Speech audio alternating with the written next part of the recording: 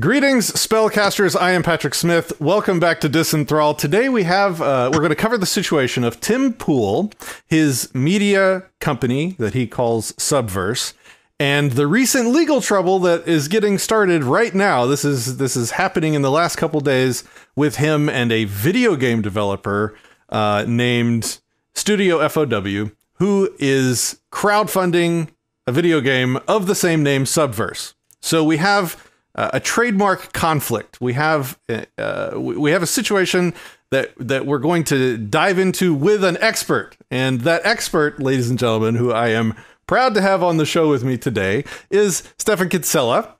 Stefan Kinsella is an intellectual property attorney and libertarian writer in Houston, Texas. He is founder and executive editor of Libertarian Papers, founder and director of the Center for the Study of Innovative Freedom, a member of the editorial board of Reason Papers, a member of the editorial advisory board of the Molinari Review, and a member of the advisory board of the Creative Commons Law Project.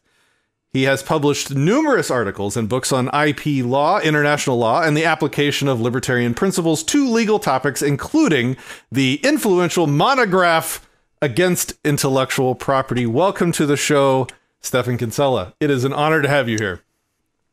Thank you, and you got the word monogram, so I know. What an amazing word. Okay, so I just basically want to brief the situation between Tim Pool and this other company so that the audience knows what's going on. And then I want to basically have you give us a brain dump on this whole situation. So basically, the situation is this. There's a guy named Tim Pool who I follow. It's important. I think it's important that we follow news sources that are disparate, you know, from the left, from the right, from the center, from the anti-political, from all areas.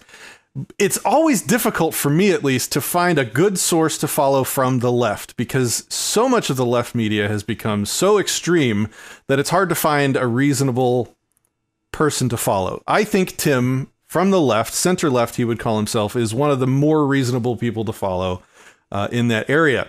Recently, about 5 years ago, he started a news, media, and entertainment company called Subverse, S-U-B-V-E-R-S-E. Here, I have a picture for you here. This is Tim, and this is his Subverse logo right here. There we go. So he started this up about 5 years ago, and he intends it to be sort of a BuzzFeed Vox Vice competitor. He used to work for Vice. He was one of the first people that helped Vice get started into live streaming and kind of news reporting. Before that, Vice was more entertainment and documentary and stuff like that. So, and I know that today Vice is a very biased sort of SJW platform. Tim disagrees with where Vice has gone since then, but anyway, I digress. So he's trying to create a new brand to be like BuzzFeed, Vox, and Vice, but without the bias, lies, fake news, smears, and constant, injecting politics into literally everything. The other person involved in the situation, or people, group, entity, is Studio FOW. They are a UK-based, adult-oriented animated video game developer. So they basically make porn video games. They just started crowdfunding a new game that they want to develop named Subverse. And I have a picture of that as well. And I'm kicking myself now for not having used that as the thumbnail. That would have been smart. But that's their new video game called Subverse, the same name as Tim's new, or 5-year-old media company. So after only 2 weeks, their Kickstarter has raised $900,000 from over 21,000 backers. It turns out porn is popular on the internet. So the problem comes in now to that over the past 2 weeks, the crowdfunding campaign for this new Subverse video game has kind of blown up. It's taking over Google. So when people search for the term Subverse, Tim says, and I've verified this, that this game with its imagery dominates the search results when you search the term Subverse. That is interfering with Tim's use of his brand, he says. He says that when he reaches out to people to try and get interviews for his news content, that when they Google him, they're finding things totally unrelated to his business, and even thinking that he is part of this crowdfunding campaign. Tim Pool is part of this crowdfunding campaign for this porn video game. So he's saying that this is interfering or diluting his brand. He doesn't want to be misassociated, basically. He filed for a trademark on the 8th of this month. So I don't know how that, we can ask Stephen. Is it Stephen or Stefan? It's Stefan, right? Stefan, like Oh, Stephanie. totally wrong. Okay. So let me get rid of the boobs here for a second. I don't think we should leave those up for the entire show. There we go. You left one boob up. All right. So he filed for a trademark of Subverse on the 8th. I'm not sure that matters, and maybe you can clarify for us. No actual lawsuits have been filed yet. Basically, they've lawyered up. One side of the internet is siding with Tim because he had the name first. 5 years ago, he started working under this, and Tim's brother also started working on a video game in this space with this under the same company name. The other side of the internet is siding with the anime titties and literally expects Tim to walk away from his company and his name and rebrand his company that he's been working on for years. I say they're both wrong. Words are not a valid form of property. And what I'm really here to learn is what you have to say on the issue, Mr. Kinsella. I agree with that. This story has so many aspects to it that are so confused on so many sides, and it really will take a while to explain it all, to untangle it. And it depends upon what people want to understand, right? I mean, it's a good illustration of different things. You could use this case to illustrate the problem with intellectual property law in general, or trademark law in particular. Trademark law being one of the few types of intellectual property law, which I think should be abolished. Of course, I think all intellectual property should be abolished. And then if it were abolished, if there were no trademark law or patent or copyright law, this whole problem would be a different problem that we'd be looking at now. And some of the assumptions Tim is using, and then just the strategy of going public with this and basically just whining. I don't really see the point of what he's doing. If it was a libertarian, I could see a libertarian having moral dilemmas about being part of the IP system and then wanting advice on how to handle this in the most moral or libertarian way. But that doesn't seem to be what this Tim Pool is. So Tim Pool is basically an example of what I've seen many times in my career. A lot of people that are young, kind of amateur about law.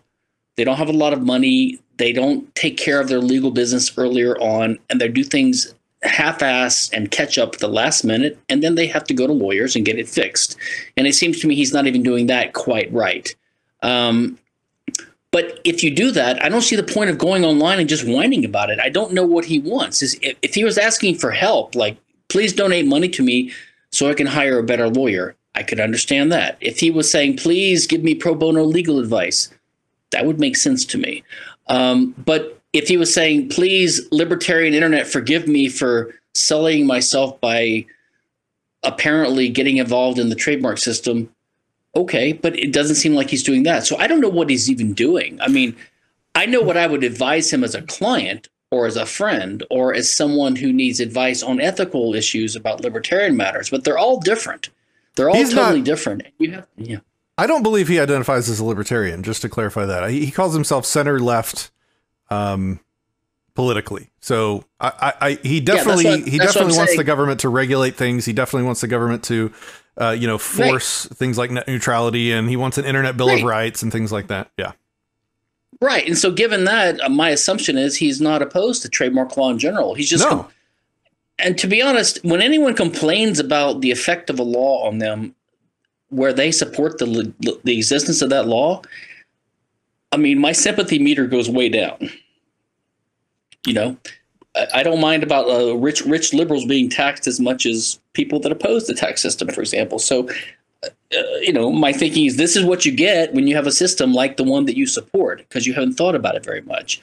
It apparently, from what I've heard him speak about, it hasn't even occurred to him that there's a problem with the underlying basis of trademark law. He's taking a lot of it for granted, a lot of the common arguments, which are dishonest arguments, I believe, but he's taking them for granted in some of his offhand comments. Like, he seems to buy into this sort of labor theory of property justification for trademark law, which is somewhat related to the labor theory of value of communism and Marxism and socialism. Whereas the standard justification for trademark law by most people, even by libertarians, is rooted in fraud, not in labor theory of property. And I can explain what that means. But so he's confused and he's mixing it like most people do. IP law is very arcane, very detailed and intricate, very nuanced, very irrational in many ways. Only a few people that are specialists understand it. But let me give you an example. First of all, he filed a U.S. trademark registration for his name, Subverse, like you said, I think last week. I did a quick search. I didn't see the word Subverse anywhere in the whole United States database except for two older claims, which are now expired. And one was for snowboards or something like that. So I guess he's right that this is basically a coined term, but it was a revival of an old obsolete term. That doesn't really matter for trademark law. The term is obviously distinct enough and not generic and descriptive that it could be used as a trademark for some goods or services in America or in other countries.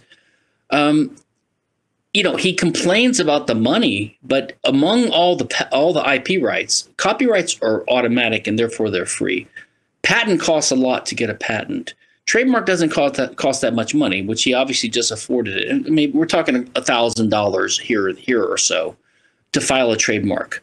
Why didn't he file a trademark on his little logo, that little design that you showed?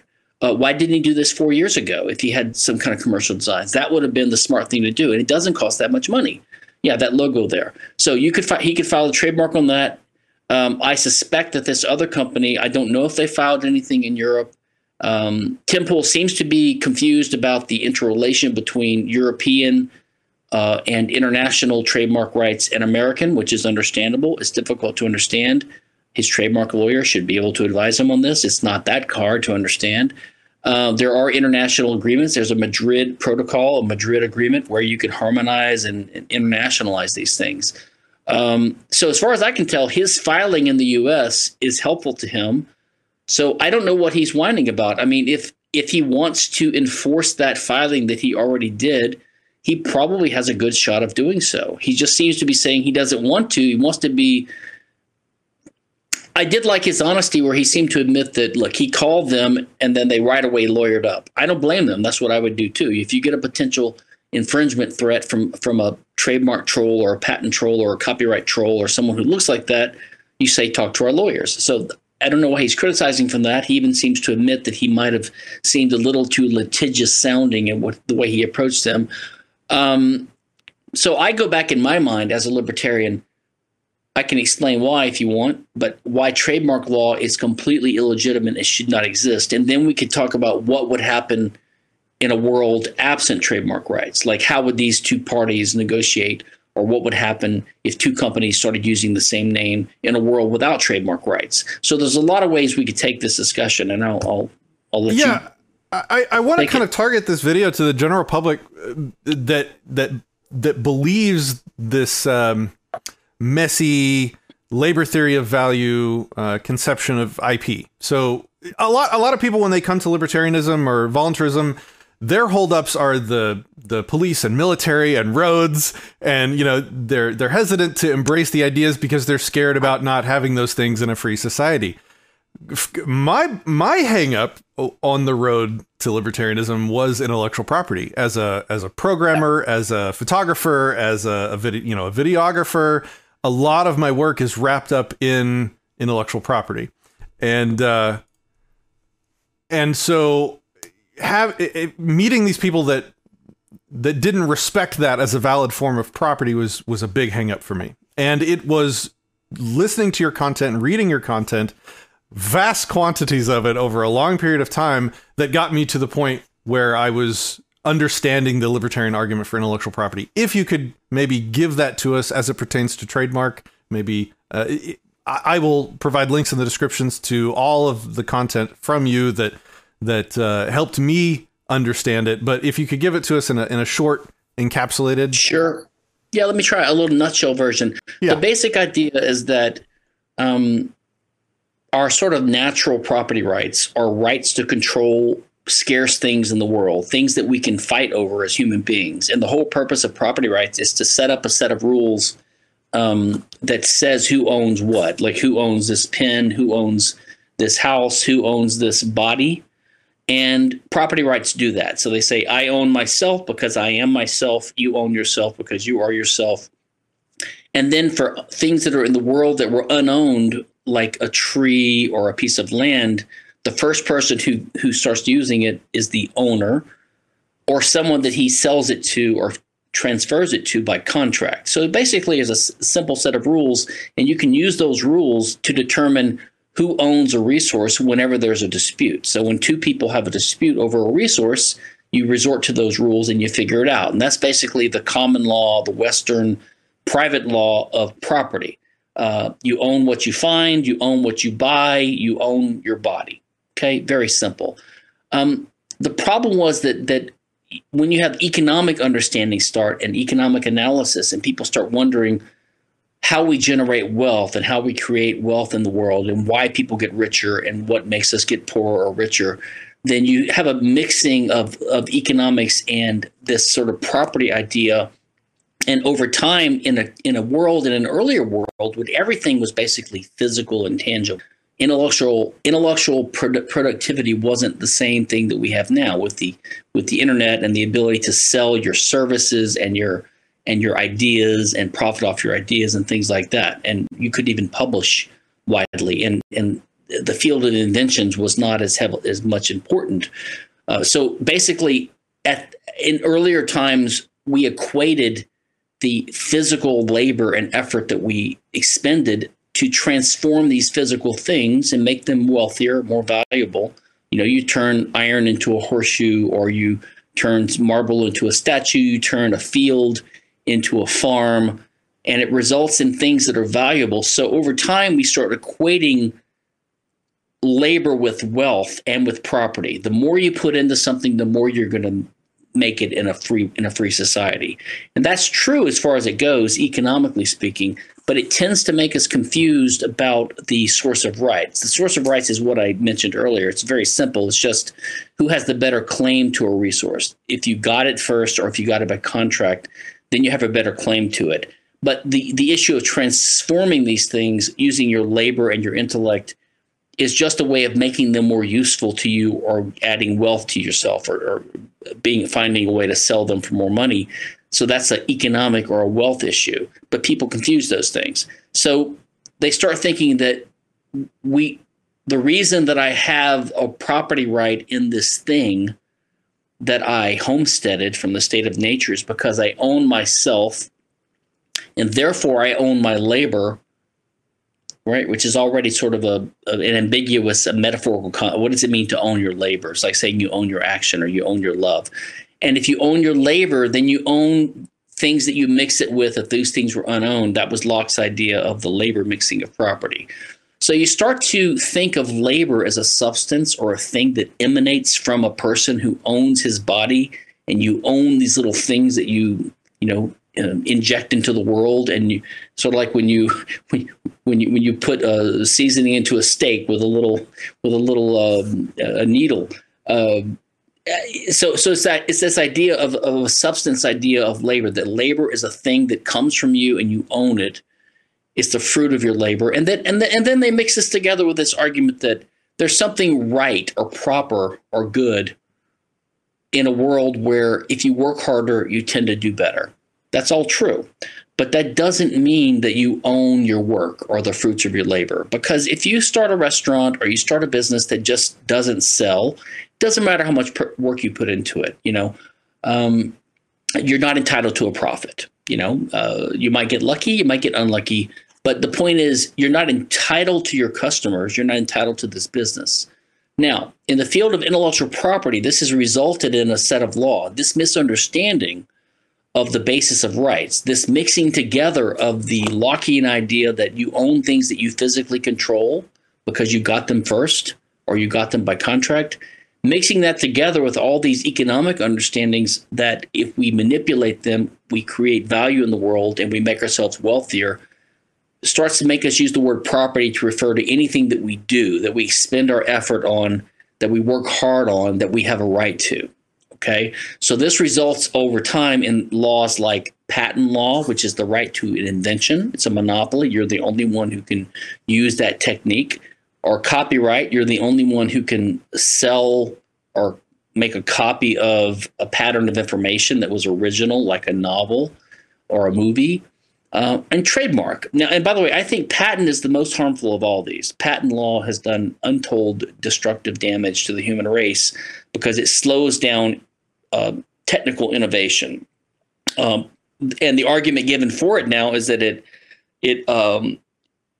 enhances innovation, which is, totally false.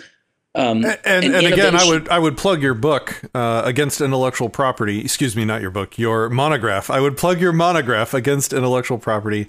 You really detail exactly why it is the most harmful version or a form of intellectual property. So definitely go read that book. And copyright is a close number two.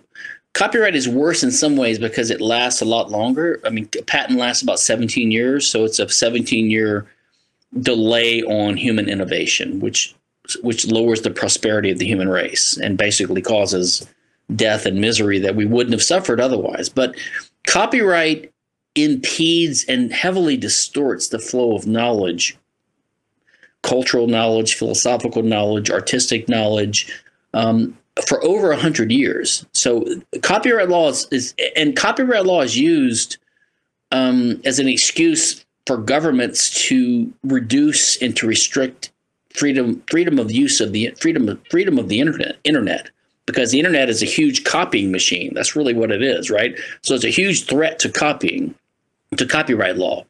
So the internet is a threat to copyright law because it's a big copying machine. Digital technology and encryption and the internet is like the worst thing that the original copyright interests, like the publishing industry, et cetera, that they could have ever seen. And so they're using that as an excuse to clamp down on internet freedoms. They shut ICE shuts ICE. You know, everyone thinks of ICE as the guys that are stopping the Mexican immigrants or the Honduran immigrants at the border, but ICE is Immigrations and Customs Enforcement, and they are used also to stop the import of goods that some administrative judge has decreed violates a patent of an American producer, even though they couldn't prove that in a district court. So it's like an alternative court. Or for ICE goes around and shuts down websites.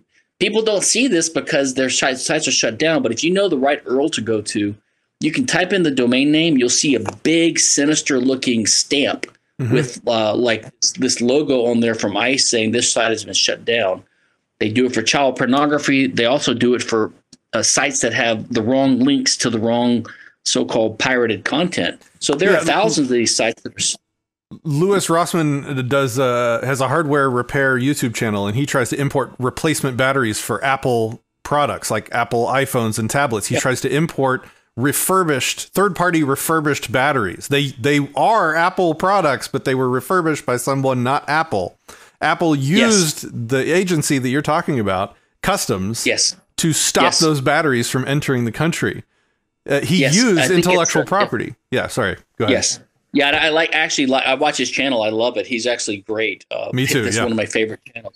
So they use the FTC and they use ICE to shut down websites and to stop imports of goods in the name. And look, even some libertarians have gotten off track by this. And this just shows you that there's an organic, holistic consistency to our principles. That's one reason I became a libertarian, and we become libertarians is we have this obsession with consistency. We try to root them out. You start seeing that this doesn't match with that. Which one do I really believe in, right? And so if you're a libertarian who believes in patent rights, and some of the Cato people, for example, have in the past, probably because some of the donors of Cato were like Eli Lilly and some of the pharmaceutical companies. And guess what they have an interest in? The patent system. So you had some Cato scholars, this is 15 years ago or so, they were opposing the Drug Reimportation Act, which was going to reduce the barriers to importing drugs that were made by the same manufacturers that were selling them in the U.S., subject to the same level of sort of FDA type scrutiny. Canada is the same level of country as the U.S. in that regard. So there's no reason to block the importation of a patented FDA approved drug, which is identical, that is already sold in the U.S., but it's made in Canada. Except here's what happens.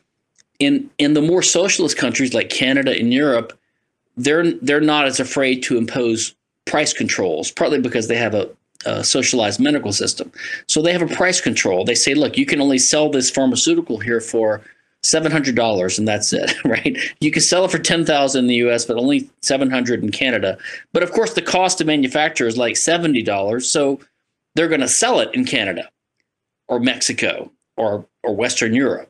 Well, that gives rise to an arbitrage opportunity, right? Which means if I can import a drug for $700 from Canada and sell it for $800 here, but it's being sold for $3,000 or $10,000 here. Hey, but that's a way to undercut this monopoly price that is being charged in the U.S. because the patent is enforced more strongly here, and we don't have price controls. And of course, this upset all the pro-patent so-called free traders at Cato, so they had to make a choice. Do I favor free trade or do I favor patent rights? And of course, what they favored was patent rights. So that made them oppose the right to reimport drugs, which is basically opposing free trade. So I'm just pointing out that if you have a serious mistake in your reasoning and a big inconsistency, it's going to show up one way or the other. So this is off the subject of trademark. I was getting to the point of patents are the worst, copyrights are horrible.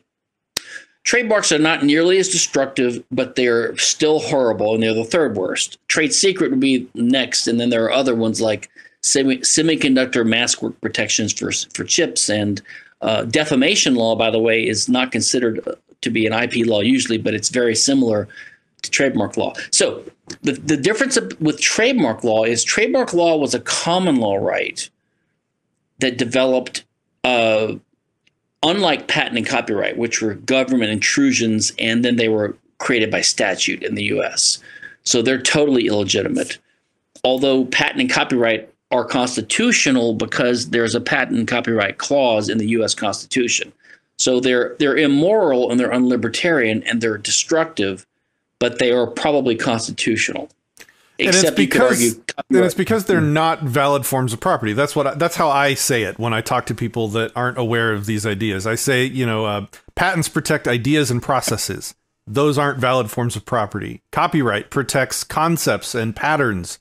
Those aren't valid forms of property. And when I say they're not valid forms of property, they're not valid forms of property because they're not scarce and they're not rivalrous. Those are the things that we need a property system for. That's the only reason we have a property system. If things weren't scarce and rivalrous, we wouldn't need these rules. Ownership wouldn't be a thing because there would be unlimited everything, right? If we could snap our fingers and materialize literally anything we wanted, we would not need a property system. But because things are... Go ahead. And the reason this matters is because all rights, in effect, are property rights, because all law is the use of force by the legal authority, in our case, the government or the state. It's the use of physical force to make people do something, to compel them to comply with some kind of rule, right? And force can only be directed against tangible material things in the world. So every dispute is always a dispute about who gets to control a scarce resource, which is why property rights emerge in the first place, right? And so all rights are property rights. All rights are about force. And you just can't add rights to the rights that are the way you allocate rights and scarce resources.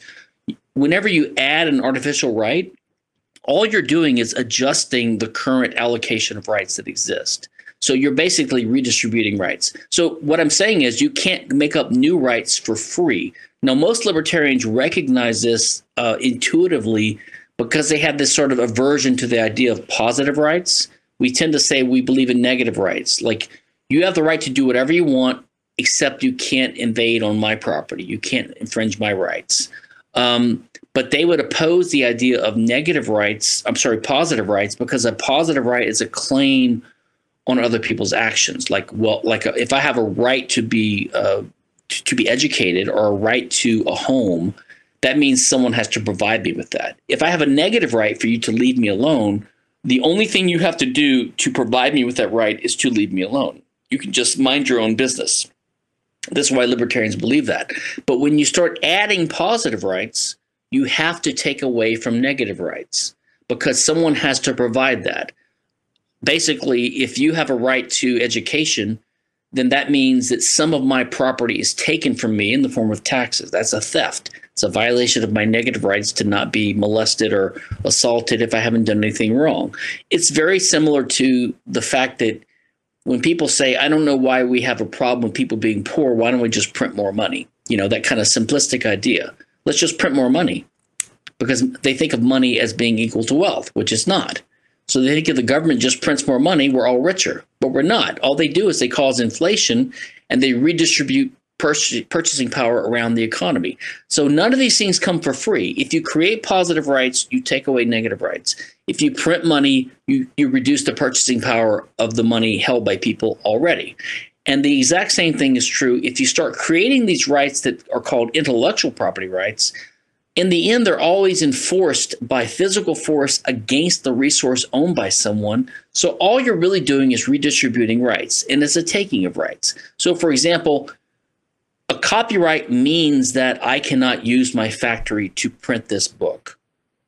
A patent means I can't use my factory to produce this machine.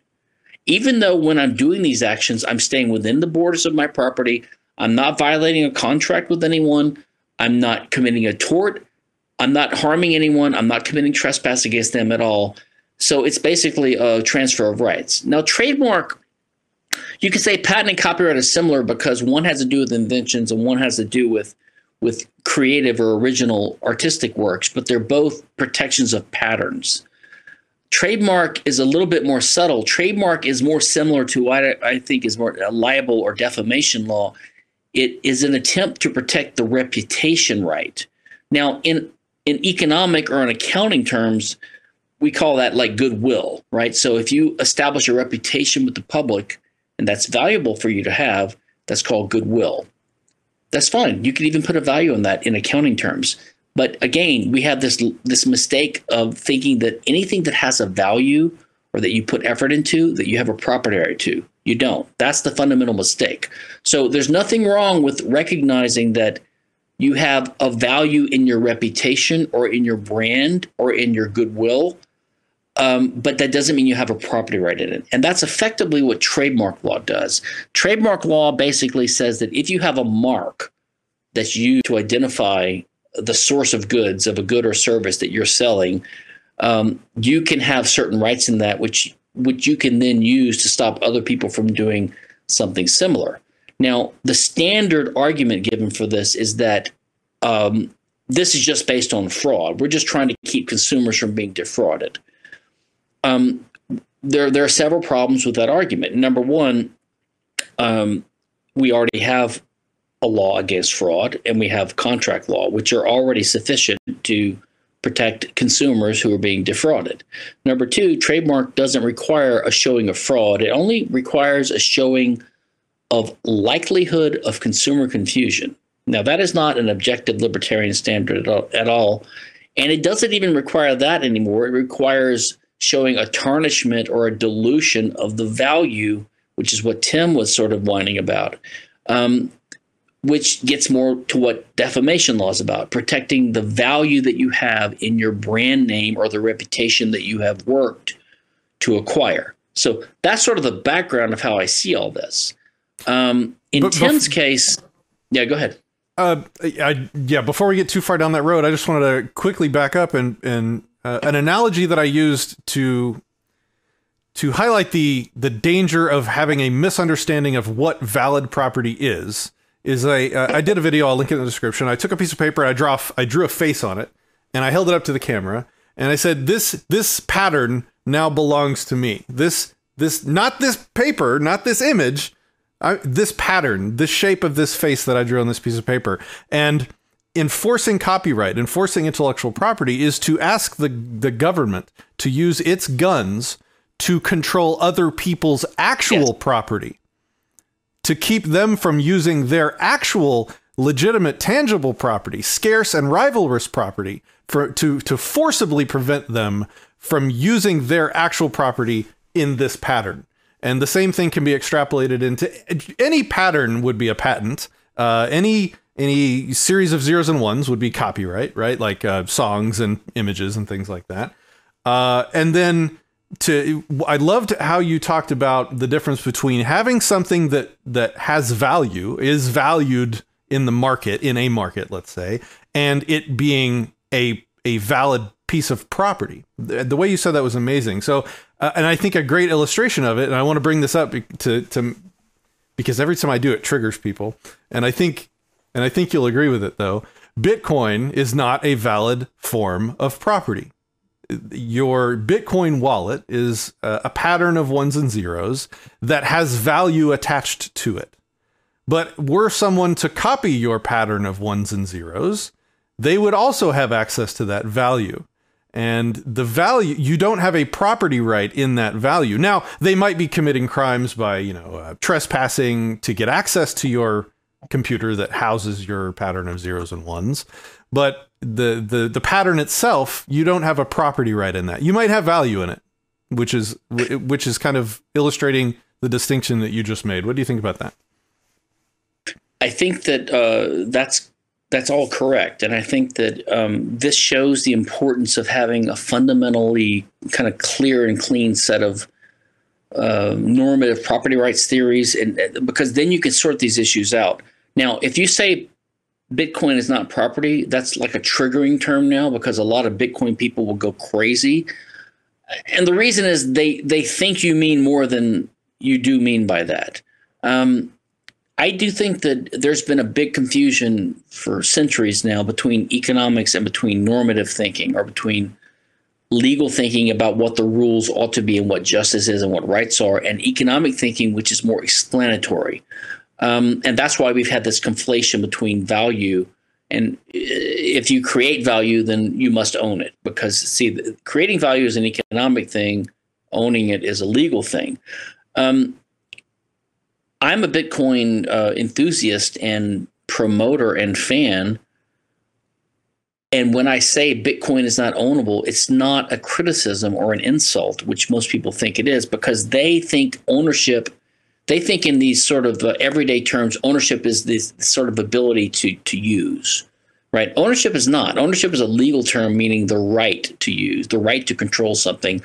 The way Bitcoin is arranged, you don't need the legal right to own it because it's encrypted and you only you have the key. It's in a way better than ownership, so I give it credit for that. But to own a Bitcoin is a distributed blockchain, which is a pattern of bits stored on thousands of people's nodes or hard drives around the world. It's just the way that those different hard drives are configured or arranged. And every one of those hard drives, they might have a duplicate copy at this given moment in time, and every 10 minutes they're synced up, right?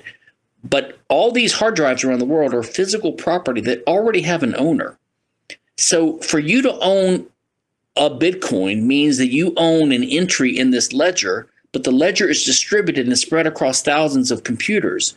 So that means that you have to have basically the right to control how other people use their property, but you don't. This is a private scheme or game that people play. They can play by the rules, so they can split off and start a new one like Bitcoin SV or whatever. And by the way, I think this may be off tangent. I think I'm doing a podcast on this tomorrow night, but I think Craig Wright or some of his cronies, they have filed a lawsuit in Florida federal court a couple months ago against some of the BCH guys, right? Some of the BSV guys are suing the BCH guys. Really? Claiming that they colluded and they violated antitrust law.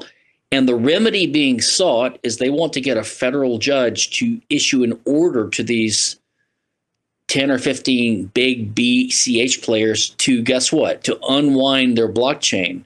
In other words, they're telling them what to do with their private property. And even if they all do it, I don't know if that means the whole BCH blockchain would follow suit, because there's lots of other people on the sidelines who didn't get a court order. But the point is, to make this happen, you would have to reach in and grab control over people's hard drives. People's actual property. Actual property, right? Yeah. So that's my point about the positive versus negative. You can't give people rights and things that are basically what I think of as a feature or attribute of something else. So, for example, if you own your car, you have a red Ford Mustang that weighs 5,000 pounds. If you said that means I own redness, or if I own 5,000 poundness, or I own the 27-year-old ageness of a given car, that ownership of the universal of the thing, of the characteristic of the thing, of the feature of the thing, or as we could say, the property of the thing, that would mean that you own every other red car, you own every other 5,000-pound car in the world, which is ridiculous because other people own those things. Obviously, when you have an item that you own, it has features and attributes. It has a weight, it has an age, it has a shape, it has a molecular makeup, and those things can change over time, and you can change them. You can rearrange the shape. You can make a painting out of pigments. You can have a bunch of paint and a blank canvas, or you can put them together and make a Mona Lisa. And it's the same stuff, and you own the Mona Lisa not because you produce something valuable, but you own it because you own the paint and you own the canvas already. So the ownership rule is different than the economic analysis of where wealth comes from.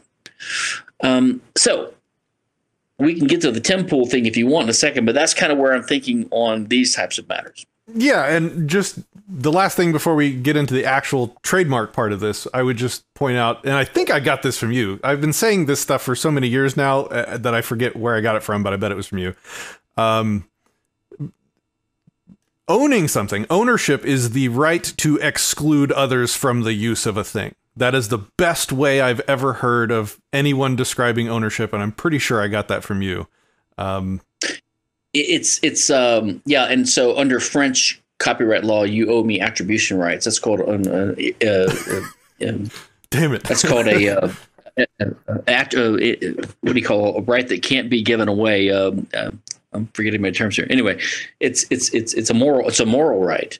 So when someone uses the government guns to control other people's property in the way that they want based on intellectual property law, they are literally unowning that person from their property, because ownership is the right to exclude others from the use of it. So if other people are not safe from your control over their property via government guns, then you are, like you said earlier, you're taking away the negative right of ownership of property and imposing a positive obligation on them. Right. And even patent law sort of recognizes this, because a patent law doesn't give you the right to practice the invention that you have a patent on. It gives you the right to exclude or prevent other people from doing that. So, for example, if you come up with, everyone says, oh, that invention shouldn't have been granted. It was just an improvement. First of all, every invention is just an improvement and builds on what came before. There's no such thing as a ex nihilo invention that comes out of nowhere that no one even understands. Everything is based on something else. So everything's an incremental improvement. Sometimes they're bigger, sometimes they're smaller. But the point is, if you make an improvement on a previous invention and it's based upon other inventions that are still in patent, you actually can't practice your new invention because it would infringe the earlier patents. So an example might be like someone invents a stool, right? It's like a 3 or more legged structural device having a supportive seat platform. That would be how you would claim a stool. And then someone else thinks, well, God, if you just add a back to it, that would make it more useful. So they say a 3 or more legged structural seating member having a structural seating platform and a structural back extending vertically therefrom. That's how patent lawyers think and talk. Now, the chair, so someone would have a patent on a stool and someone had a patent on a chair. The guy that has the patent on the stool can't make a chair because he would be infringing upon the chair patent. And the guy that has the chair patent can't make chairs or stools because they're both stools, because they both have the 3 or more legs and the seat platform. So what they would do is they would get together and they'd make a cross license, right? And it's a duopoly. They corner the market. Then this is what patents lead to. Patents are monopoly grants, and no surprise, they lead to cartels and monopolies. They're using the guns of government to extract profit from people. Yes, and they're doing it by the idea that you can't make your invention. You can stop other people from doing it, and you can use that threat to stop them as an extortion to get money from them. So if you don't even have them, you just file a patent one day for a chair, and some company wants to start making chairs. They have to go to you and beg your permission, because otherwise you can get the power of government force against them to keep them from using their own wood and steel and metal and plastic in their own factory to make chairs. So it's a right to exclude them from doing what they could use their property for naturally.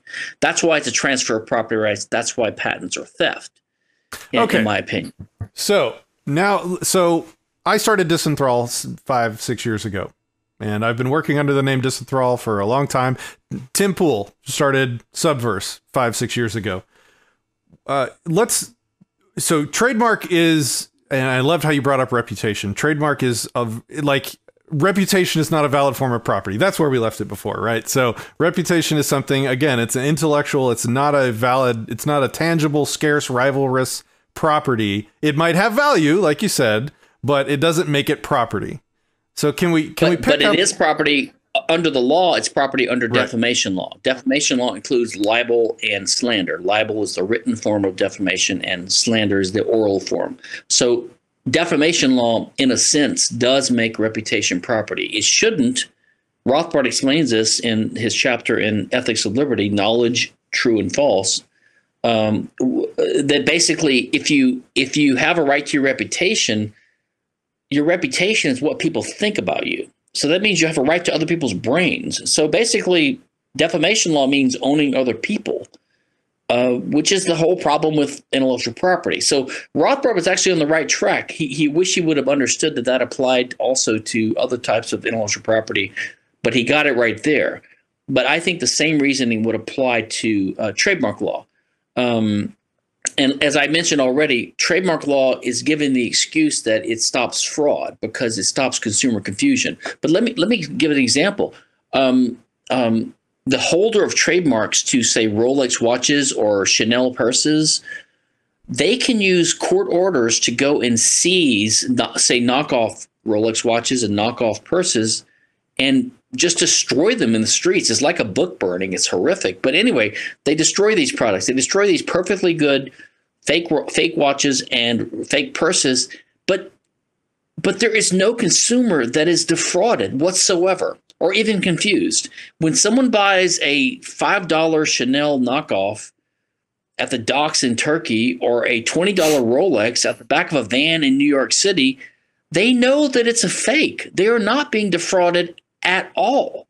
So you have to turn to this other argument, which is, well, it tarnishes or dilutes my brand name. But then we get to the idea that you have a property right in your value or your reputation, which is also false. Yeah, so somehow Chanel has the right to control a tiny portion of my brain. Just like when I drew the picture on the piece of paper, I magically got a portion of control over everyone else's paper and computers. It's magic. Chanel can stop some lady who's doesn't have a lot of money, who wants to spend $35 on a purse from some guy who hand makes a fake purse that pleases her. It's a private transaction. It's like Robert knows it called, consenting actions between private adults or something like that. They're not violating anyone's rights, except it harms, it dilutes them. Now, so this gets back to what Poole was saying. Poole was saying how he put all this money into it. Now, he could have been prudent and filed his trademark earlier. I don't know why he's waiting now. And he's actually got more remedies and rights than I think he has, because he seems to have filed first in the U.S. That will give him some leverage. But you just go to a lawyer for this and you figure it out. You don't have podcasts whining about your legal strategy. if you're not asking for support, I don't really know what he's doing. He keeps I saying think he's trying to get them. Into He's trying to get them to change the name of their game without having to use but he's lawyers. Yeah, but he's not. He's not. That's ridiculous. This company is obviously well produced, and they're very popular. They've already overtaken him in hits. He keeps saying, "I just hope that they're going to change their name." Mm-hmm. That's not how you do business. He's trying to apply social pressure to get them to change their name, right? It doesn't seem to be. I mean, if he would have said everyone should call their headquarters and tell them to change it, and he said, "Well, I've got an idea." My personal view is they should just work out something, because he does have a U.S. trademark. He should just say, "Look, listen." And here in Houston, for example, where I am, there is a restaurant chain called Ninfa's. It's a Mexican Ninfa's, but it started from this one called Original Ninfa's. And when they spin off, the original guys had a dispute or whatever, and they kept the original. So now everyone knows there's two websites. There's the Original Ninfa's on Navigation Road, and then there's all the other Ninfa's. Same thing with Carrabba's restaurant. Same thing with Cuban cigars and rum, by the way. In 1959, when Castro expropriated all the American industries there, like rum and cigars in Cuba, then the question about trademarks became a big issue, right? So now you can have a Cohiba, but there's two types of Cohibas now. You can buy a Cohiba in the U.S., which is made really in Dominican Republic or something like that, which is under a U.S. trademark. Or you could buy if you can smuggle one in or get one somehow, you could buy a Cohiba made in Cuba under the original Cuban trademark, which was expropriated by the Cuban government from the original owners. And everyone knows that there's a difference. So people know how to distinguish things. And by and large, trademark disputes like this are never a problem, because people starting companies want to be distinct and distinguished. So for example, let's say there was not a trademark system. And let's say there was a guy named Ray Kroc, and he got this McDonald's chain, and he started franchising, and McDonald's became popular. Hey, guess what? Someone gets the idea that, hey, maybe a fast food hamburger chain is a good idea. So they start up, I don't know, Arby's or Hardee's or Fat Boys or Burger King or Wendy's or whatever, right? They're not going to start up a McDonald's, because it would confuse everyone, and they would just lose all their investors, and everybody, what the hell's going on? And some of the customers would sue them for fraud. It's like, wait a minute. So these whole ideas are ridiculous. It just actually never happens. It's like when people say, "Hey, Kinsella, if you don't believe in copyright, what's to stop me from taking your books and putting my name on it, making $1 million?" I'm like, well, first of all, my books haven't made $1 million. I'm writing. It's good for you. I mean, yeah. And what these questions are just disingenuous, because, copyrights last too long, but they do expire after over 100 years. So there are millions and millions of books out there right now that are public domain, hundreds of years old, thousands of years old. The Bible, Shakespeare's plays, whatever, right? Maybe Moby Dick. I don't know. And there is nothing whatsoever in the law stopping you from reprinting the Bible or Romeo and Juliet under your name. Why doesn't anyone ever do this? Why isn't this a rampant problem on Amazon? I was trying to buy the Bible, but it said Joe Smith's Bible, or that's a bad example. Yeah, that Bible by Patrick Ralph Smith. I'm just not sure that's the right one. Well, I mean, yeah. Who have you ever been to someone's house and they have a Bible on their shelf and it has like Joel Osteen's name on it? Joel Osteen wrote the Bible. Yeah, he started the Genesis. I mean, no one is. This is not a problem. It's not a problem because there's such a thing as knowledge and communication and factual verification and accreditation, and none of that has to do with the law. So a lot of these problems people complain about, it's just because they can't imagine the world without copyright or trademark, exactly. And it's because they believe the lies they've been told about how essential they are. Without trademark, almost nothing would change. Look. There's lots of John Smiths in the world, people with the same name. Oh my God, what do I do? Well, you can change your name if you want to. Or maybe when you give your kid a name, you pick a more unique name. That's what people tend to do. That's why names change every year. Parents don't want their kids to have the same name as the guy down the street. Except maybe if you live in Saudi Arabia and everyone's got to be named Mohammed, Well, so before we go on to how this might function in a free society, I just wanted to highlight another article. Guys, look in the description of this video. I'm going to put so many links to so many awesome things on intellectual property from both myself and Stephan Kinsella. But one of them is going to be an article that he wrote, How to Improve Patent, Copyright, and Trademark Law. And I just put on screen an excerpt. I guess I infringed your copyright without your permission, putting this on the screen. But this is from your article on what you would do to improve the trademark. You said raise the bar for proving consumer confusion. I think we already kind of talked about that a little bit. Interrupt me if you wanted to say anything specific related to this Tim stuff here. Abolish. Well, let me interrupt you for a second. So in this article, you'll notice that I have a longer list of changes for patent and copyright because those are the two worst. Yep. For trademark, I've only got a few. And the first one is, right now, consumer confusion is you have to prove likelihood of consumer confusion, and everyone assumes that means fraud, but it doesn't mean fraud. So I would make it more like fraud. Show that someone's actually being defrauded. The other change, which I did not mention here, was in an actual fraud case or a breach of contract case or a fraud case like that, guess who the plaintiff would be? The person that was harmed. It would be the consumer that was defrauded. So they would have to go to court and they would file a lawsuit against the company that was deluding them by their false advertising or whatever. But the way trademark law works is the plaintiff is the competitor. So it's That's Chanel. a good point. Chanel.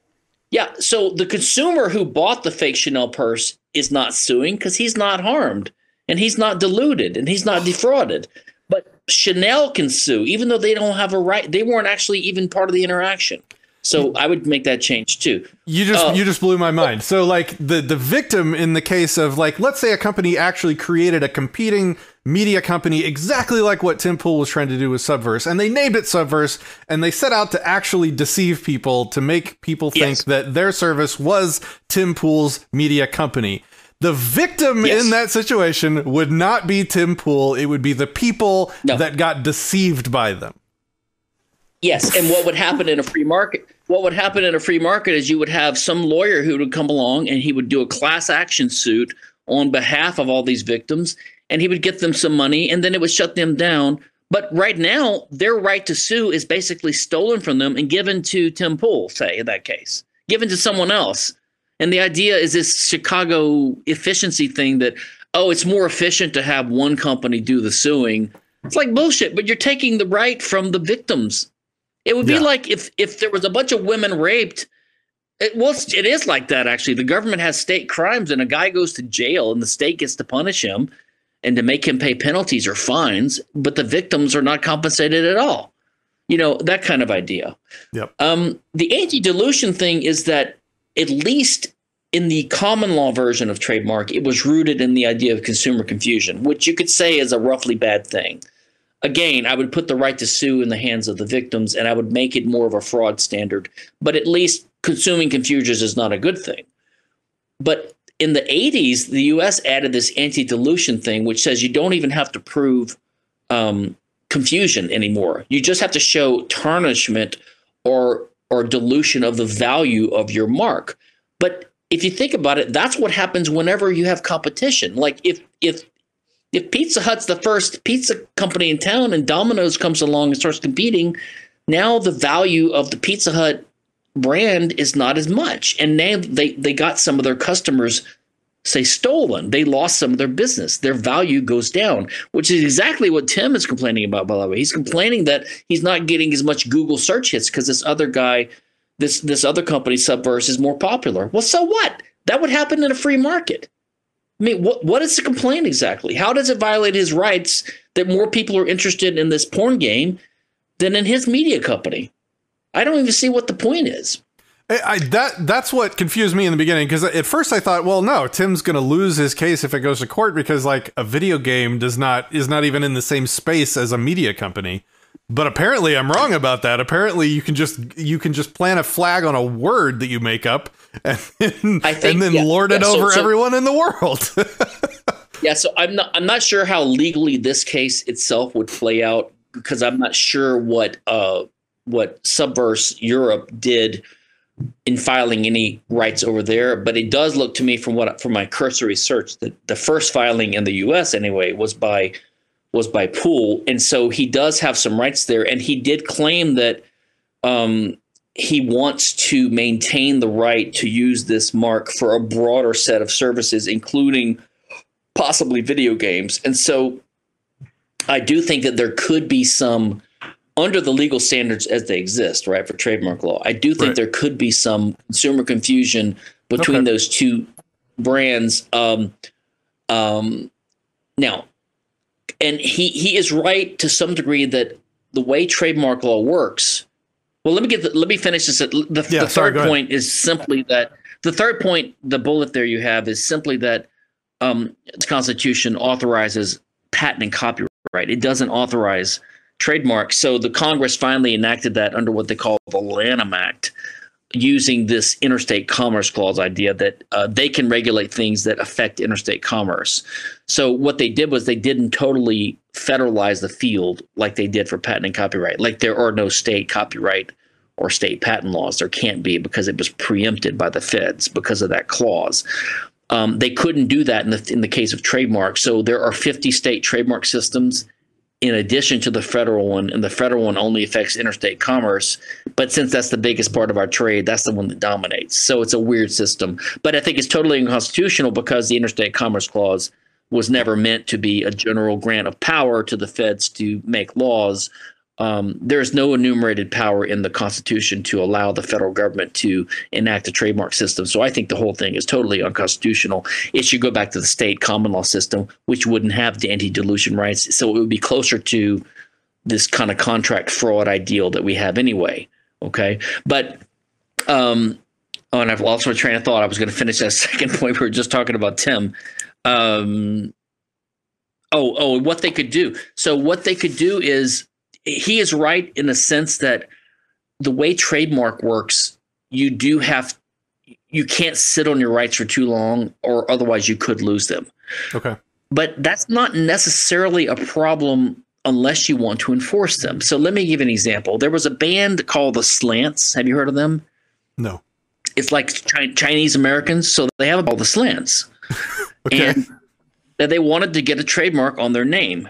And it was refused registration by the trademark office because it was racist, basically, right? And they're all politically correct now, right? Oh, you can't trademark racist things. I didn't know that. Okay. Well, it doesn't say racist. It says like things that are extremely offensive or something. And in today's standard, now that's being used against trademarks. Like you'd probably have trouble getting Heil Hitler as a trademark. I don't know. Even in the U.S. But all that means is the federal government refuses to grant you. I mean, I never have a problem when the government refuses to grant someone a patent or a copyright because they're just not giving you a monopoly right that you're not entitled to. What people don't understand is you don't need a trademark right to use a mark. We have free speech in this country. You can still say whatever you want. You can still homestead a domain name, and you can still. I mean, Tim can still keep calling his company Subverse, and he complains that investors are getting upset by the fact that they do a Google search and they come up with this porn site. Well, why doesn't he just say that's not us? Or why doesn't he just get the other company to put a little thing on their website saying we are a European company that specializes in pornographic games. We're not affiliated with Subverse in America, and do vice versa. Over time, people figure this out. They're not stupid. So I don't think that's a big problem. And they're going to have different logos. The stylized design of the Subverse name for the European company is different than the logo and the way that it's used by Tim. And that would happen over time. It can cause some confusion, but you just have to educate people. I mean, people get confused about Washington State and Washington, D.C. They seem to, be able to survive. I mean, you just specify the difference, right? But my point is, you don't need trademark to use a word. You just need a trademark to have a right to stop other people from doing it. So, for example, Chick-fil-A has a trademark on Chick-fil-A and the way they do things, and they sued this guy. I don't know if you heard about this a few years ago. Some innocent kind of hippie kind of guy in New Hampshire or somewhere who was selling "Eat More Kale" T-shirts because it kind of looked like the "Eat More Chicken" slogan Chick-fil-A was using. Okay. And they kept this poor guy in court for years, and he finally won, I think, but it took him lots of money and lots of time, and he could have well lost. The point is, they shouldn't have had that right in the first place, right? I mean, why should they be able to stop him from saying "Eat more chicken, eat more kale"? Okay. Just because their slogan is "Eat more chicken." But my point is, Chick-fil-A could have kept calling themselves Chick-fil-A. They could have kept saying "Eat more chicken," even if they don't have a trademark. They just wouldn't be able to stop other people.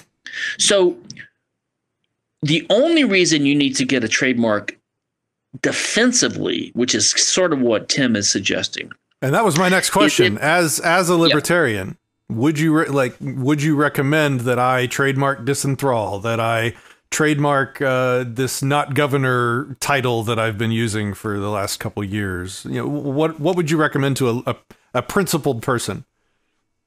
Okay, so from a principled point of view, I have no problem with people using the law in the way that they have to get around. Like in the case of patents, I do think people should patent some of their stuff sometimes, only to have, number one, either to stop someone else from patenting it, which then they could use to stop the first person from, selling their product, or to have it defensively, like you had to have a war chest of patents you can use in a patent lawsuit. If someone sues you, you can countersue them. So it's an unfortunate need to stockpile. It's like bullets. It's like you can stockpile a bunch of bullets. You don't plan to use them offensively, but you can use them defensively. So the question is, for trademarks, is there ever a need to use them defensively? Most of the cases there's not, because like I said, you don't need a trademark to use a mark. The only reason you need a trademark is to stop people from using your mark, which is an offensive use. But there is a danger in the field of trademarks that if it's not about originality or novelty or who came up with it first, it is who filed a registration application first. So it is possible that if Tim had not filed his application, that Subverse UK would have filed one, and then they could have gotten a court order eventually telling him he's got to change his name. So, really? Okay. So it's not like copyright. It is possible. You have to file. It's not like copyright, and it's not like patent even. So I think that it's reasonable for him to file that, actually. In fact, I would file also on his little logo, and it just doesn't cost that much. He says he hasn't had time to go international. I don't understand that. It's a very routine procedure. You file in the U.S. and then you file under the Madrid Protocol a certain amount of time later. It takes a little bit more money, but patents take around, say, $10,000, $20,000 each. Trademarks are way less than that. So there's really no excuse for not getting the minimum trademark protection on your basic marks if you think you will need it. Now, in your case, you got to think, is anyone ever going to use that word and try to stop you? And by the way, there are common law rights. So just like copyright is automatic under the way copyright works, as soon as you write down an original expression in a fixed tangible medium, you write it down, you have copyright automatically under the copyright law and the Berne Convention. Right. Trademark law under the common law that still applies is similar in that as soon as you start using a mark, you have some common law trademark rights in that mark, but only it's a funny thing. It's only geographically in the area that you've used it. But now that the world is so connected by the internet, I don't know what that means anymore. Right. But so let's say you were selling you had a restaurant in North Carolina under a certain name for 50 years, and someone else starts using that same name for another restaurant chain, and they file a U.S. trademark registration tomorrow, they could probably prevent you from expanding, but they couldn't stop you from using it where you were using it. So you sort of homesteaded your little piece of property. That's why people file federal trademark, because federal covers the whole country and potentially the whole world if you extend it internationally. So the reason people do the federal filings is to go on and extend it and make it sort of established and searchable. So I don't blame him for filing. He should have filed it. He should have filed it a long time ago. That doesn't mean he has to be litigious about this. And it doesn't mean the other company has to be litigious. Personally, I can't think of a good way that's going to be easy. If he really wants to retain the right to make video games, and this porn company is making porn video games, I could see that down the road there would be some pretty substantial consumer confusion about that. So, but if they agreed to use different logos, different fonts, and to have little disclaimers, maybe that's the way to work it out. I don't know. If you really want to be civil, you probably could work something out. Okay. All right. Well, sir, I appreciate. I feel like I just got an hour of free legal advice. So I appreciate you taking the time to join us today for the conversation, and I hope to follow up with you in the future on some other cool topics like this. Thanks for coming on the show today. Happy to do it. You're a good host.